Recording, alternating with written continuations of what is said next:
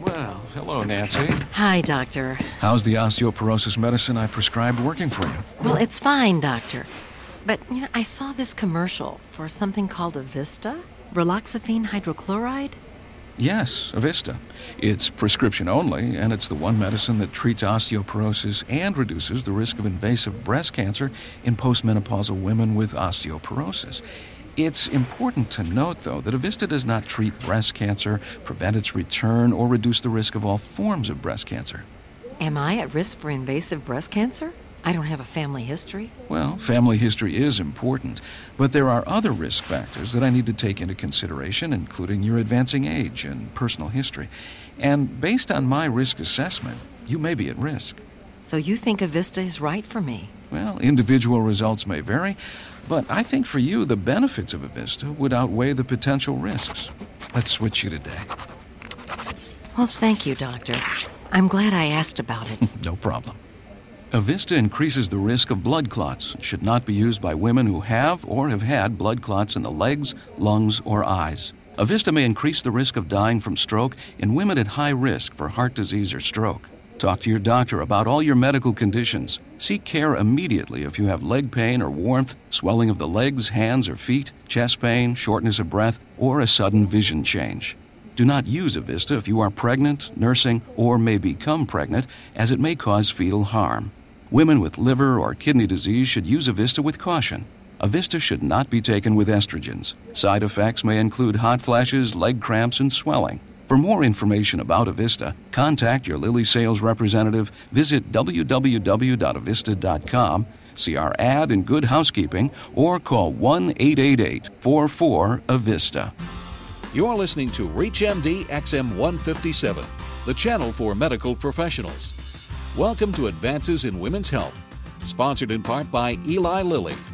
Your host is Dr. Lawrence Streicher, Assistant Clinical Professor of Obstetrics and Gynecology at Northwestern University Medical School, the Feinberg School of Medicine. Pills, patches, potions, is anything really new in contraception? You are listening to ReachMD XM 157, the channel for medical professionals. Welcome to Advances in Women's Health. I am Dr. Lauren Streicher, your host, and with me today is Dr. David Grimes, a clinical professor of obstetrics and gynecology at the University of North Carolina, Chapel Hill, North Carolina. With the number and variety of available contraceptives, some people assume that a woman who inadvertently gets pregnant must have been careless or negligent. The reality is that even the most foolproof birth control method has the potential to fail.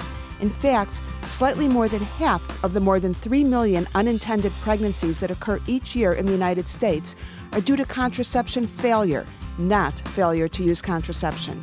Clearly, we have a long way to go to decrease the number of unintended pregnancies. Today, we are joined by Dr. Grimes to discuss new innovations in contraception. Welcome, Dr. Grimes. Thanks very much. Well, Dr. Grimes, I'd like to start by talking about contraception that's already FDA approved, but still relatively new and potentially underutilized. I would imagine that you and I have both been practicing long enough to remember Norplant, the 6 matchstick-sized progesterone implants inserted under the skin in a woman's arm that had a brief surge of popularity in the 1990s.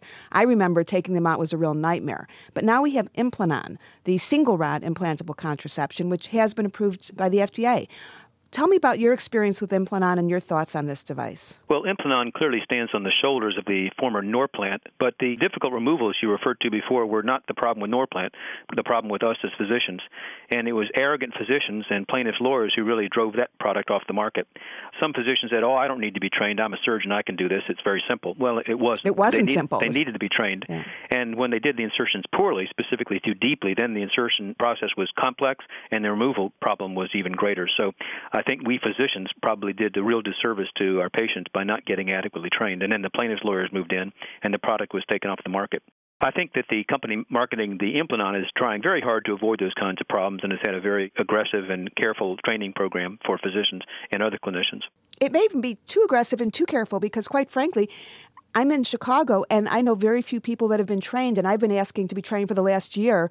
and they don't seem to have the resources to do that. Has that been your experience, that yes, people indeed. can't And get trained? I think you're exactly right. And I think that's a national problem. And I think that what happened when Schering-Plough bought Organon, the chaos resulting from that sort of brought the training program to a halt.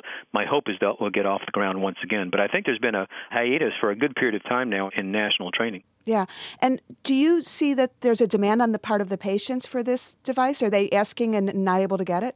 It fills a unique niche. We have plenty of practitioners in my shop who have been trained, so we have no difficulty getting inserted. And in North Carolina, where I practice, it's almost free through Medicaid, so it's proven to be quite popular. And is it a hard sell? Do you have to, or the patients are coming in asking for it? No, we are very enthusiastic here in my clinic about forgettable contraception, and that includes the 2 IUDs and the implant. So women like the fact that they get superb contraception with nothing to remember. Are you concerned about bone loss, such as we have seen with Depo-Provera with long-term use? No, the amount of progestin one gets with an implant or with a mini pill, the progestin-only pill, is really very tiny. And even with Depo-Provera or DMPA, there is transient mineral loss, but it returns promptly upon discontinuation. And that's been a big brouhaha caused by some very bad science at the FDA. There's not a clinical study anywhere in the world that has linked DMPA to later fracture. Indeed, the World Health Organization was so outraged by the misconduct of the FDA in this regard with the black box warning that they put out a position paper saying there should be no limitations on DMPA for any woman for any duration. Is the systemic level of progesterone high enough to be used for non-contraceptive benefits, such as to use it with unopposed estrogen in the postmenopausal crowd? I don't know the answer to that, and I don't know if it's been looked at, but I would certainly lean toward putting a leave-in-adjustable device in the uterus in that setting, which has been thoroughly studied. Now, tubal ligation is still the most common form of birth control, but of course requires general anesthesia and an incision. Hysteroscopic tubal occlusion offers obvious advantage, but is performed relatively rarely in spite of the fact that it's been FDA approved now for a number of years. What do you think is going on with Essure? I think the use is growing slowly, but again, it's not a simple technique. One has to be an adept hysteroscopist, and it takes some learning to be able to cannulate both of the tubal ostia, but I do think it has appeal. There are a couple of interesting studies out of both Finland and Britain showing that as the use of a leave-in-adjustable device increases, rates of both hysterectomy and tubal sterilization decline.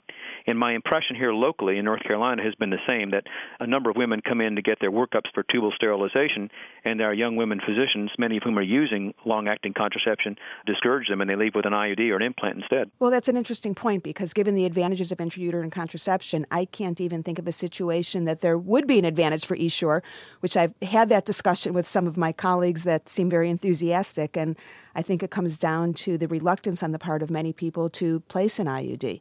Well, Dan Michel and I, in January of 2008, published an article in Contraception arguing that intrauterine contraception should be thought of as an alternative to interval tubal sterilization, because almost any scale by which you compare the two, the IUD comes out better. Absolutely.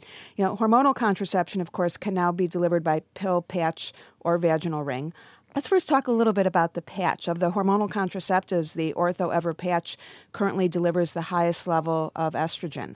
And there has been some concern, of course, played up by the media, that there is a higher risk of venous blood clots in patch users than in women who use other methods of hormonal contraception. Can you talk a little bit about this? Sure. 2 comments. First of all, the serum levels of estrogen aren't predictive of who's going to get a clot.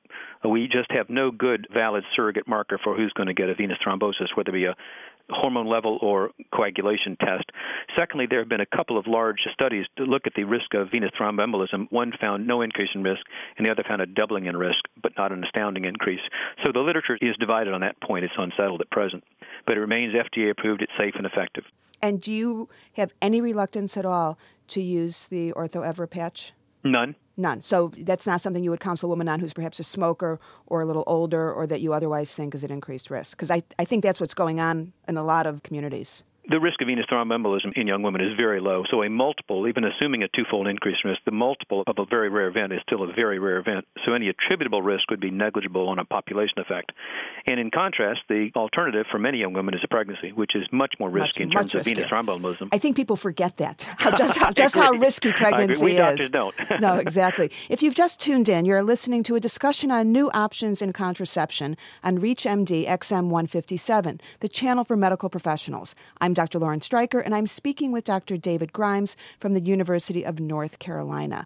Dr. Grimes, I'd like to move on a little bit to the vaginal ring, which, in contrast to the patch, delivers the lowest estrogen and progesterone levels of all the estrogen and progesterone hormonal contraceptive options.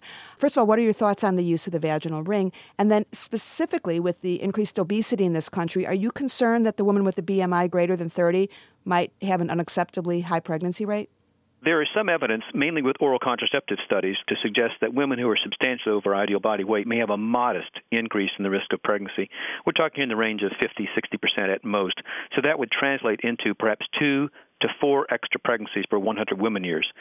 But the greater risk, at least in the eyes of the Royal College, relates to thromboembolism because obesity itself is an independent risk factor for venous thromboembolism, and oral contraceptives are as well, and the two may synergize. So most people are a bit skittish about putting really heavy women on oral contraceptives for those two concerns, although there has been a recent editorial by James Trussell arguing that the risk is really overblown. Now, speaking about just in general how we prescribe hormonal contraception, I think we're starting to fortunately see the death of the 21-7 cycle, and more we're having the shorter interval or no interval at all. Do you think there is any reason in any woman in any circumstance to have a pill-free interval?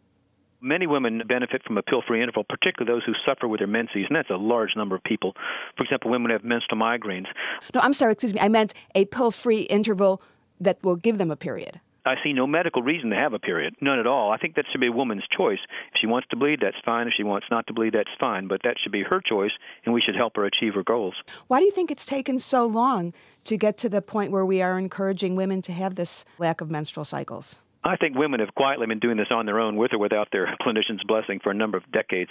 But I think it's really surfaced in recent years, largely because of a very influential book called Is Menstruation Obsolete? By Coutinho and Siegel.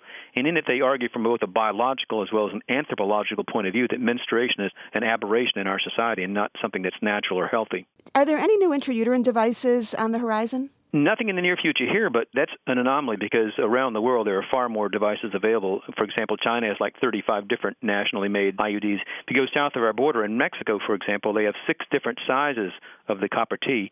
I think we ought to see development of smaller IUDs, especially for women who've not been pregnant before. What other new methods of contraception are on the horizon? The Population Council is in trials now looking at a vaginal ring that will be used for an extended period of time. There's also another birth control pill that will be coming out that's going to have a new progestin and estradiol as the estrogen rather than ethinyl estradiol. So that probably will be on the market in the near future. I'd like to thank my guest, Dr. Grimes, who has enlightened us on recent advances in contraception. I'm Dr. Lauren Streicher. You are listening to ReachMD XM 157, the channel for medical professionals. For a complete program guide and podcasts, visit ReachMD.com. For comments or questions, call us toll-free at 888-MD-XM-157. Thank you for listening. Thank you for listening to Advances in Women's Health, sponsored in part by Eli Lilly, with your host, Dr. Lauren Streicher. For more details on the interviews and conversations in this week's show, or to download the segment, please go to ReachMD.com/women's health.